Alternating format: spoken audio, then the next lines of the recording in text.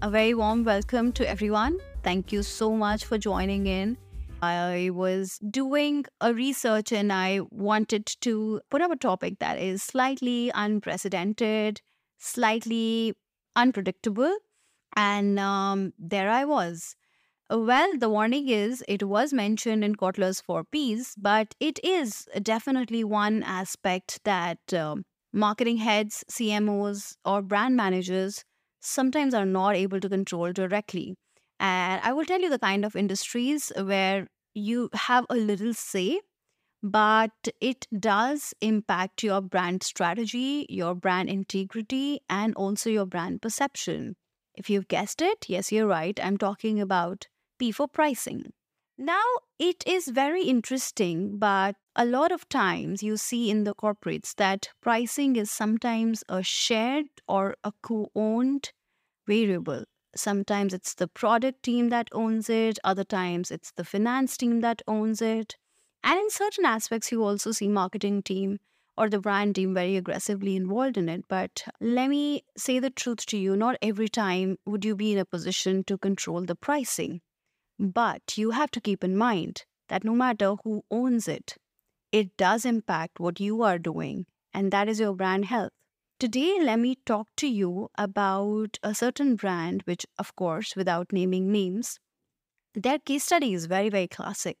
An Indian born brand doing great, have a great brand story, and they got into a high low pricing strategy. Now, of course, as we understand, high low pricing strategy means that you are launching a product at a certain premium, it is high, and you add a lot of discounts, coupons, promotions to it. And this brand was giving about like a 60 to a 70% discount to their customers. Everything was great with this brand on paper. Their social media was great, their campaigns were great, their influencer marketing was average, but I can't really call it bad. But there was a decline in their brand health. There was a decline in their brand perception. Why? I don't think it's difficult for us to correlate. Pricing does impact the integrity, the honesty, and the promise that you're making to the brand is making to the customers. You have to always keep in mind that when a customer walks into your store or opens you up on the website and there is a price tag associated with your product, there is a certain amount of trust that the customer is placing on you that what you're asking for is a fair ask. And it's not just a fair ask in terms of the raw materials that you're using or the brand promise, but it's a fair ask in terms of having a consistent pricing at different channels and different mediums.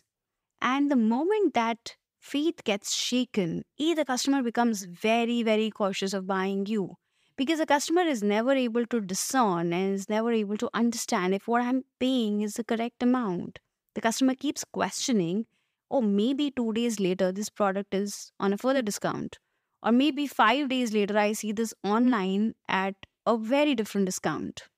So that's a very, I would say, critical piece that you have to handle when you're talking about a consumer journey with your own brand. In the end of this episode, I'm also going to talk to you about certain kind of pricing strategies that you can use, which will help you navigate this whirlwind of price dilemma. But before that, let me tell you that the pricing discrepancy or a frequent price change has led, and it's proven through research, has led to a decline in customer loyalty. It affects the brand's bottom line ultimately. What is important is for us to know that just like you talk about your product, you talk about specifications, you talk about the technical aspects, you talk about the heritage of the brand, similarly, your consistency in pricing is valued. Have you ever wondered why, for the longest time, that bag of Lays was $10? For the longest time, that pack of Maggie was $10. Of course, they played around. They played with the grammage, they played with various other things. But in your mind, that trust, that faith on price was not shaken. Imagine if every other year or every 5 years, the price of a certain product keeps changing. Well, that too happens, and those are different scenarios. Luxury brands do increase their prices and like how, but that's not up for the discussion today, because today we're talking about the mass and premium brands. So yes, the one aspect of the ability to control pricing is of course not always in your control, but being aware of the fact that very frequent price fluctuation and inconsistencies can hurt your brand. What is it that you can do? As a marketer, you have to first equip yourself in understanding what are the various different kinds of pricing strategies that are operated in the market. And let me very briefly give you a little bit of idea of what these are. See, everybody knows about dynamic pricing. I don't think that needs an introduction because we all book flight tickets and we know Delhi to Bombay or Delhi to Bangalore on a certain day can be 15,000, on a certain day can be 20,000. And you're okay with that. Do you ever question the airline? No, you don't. Because the category is based on that model. There is a very strong pricing strategy, which is also called geographical pricing. And I'll give you a very relatable example, like the alcohol or the liquor that you buy in Delhi versus Mumbai versus Bangalore. I think everywhere the rates are very different. And people accept it. There is a pricing strategy which is called freemium pricing strategy, which is interestingly a combination of two words, free and premium, where the basic product or the basic service that you give to a customer is free or maybe at a very, very little cost. But the value-added services is where you really charge money, is where you command profits. So, equip yourself in understanding what these various different pricing models are. Like, for example, there is also another model which is very interesting, which is called penetration pricing. A lot of people also call that a launch pricing or introductory pricing. And the second thing that I would tell every marketing manager is to get involved in the pricing discussions, especially talking about industries like retail, lifestyle. A lot of this is pushed by the product teams. And because finance owns the gross margin discussions, you mostly are uninvited into these. But having your market research in place, knowing what the price floor and the price ceiling is, can help you excel in this particular field. Let me tell you what a price floor and price ceiling is. When you're talking about a certain category or a certain product that you are into, there is a price floor, which means there is a base price at which the category operates. For example, you are talking about handmade soaps. You can safely say a minimum that a soap is available in the market is $3 and the maximum is about $15, $20. So then now you know this is the bracket that you have to operate in. This is where your pricing needs to be between these two figures. In the end, what is important is the brand health that you as a brand head has to deliver.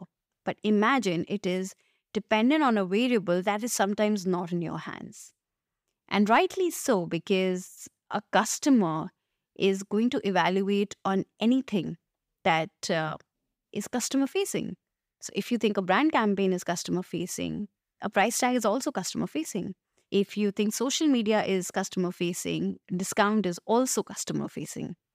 And if you think my influencer marketing is customer facing, then the coupon that you're giving is also customer facing.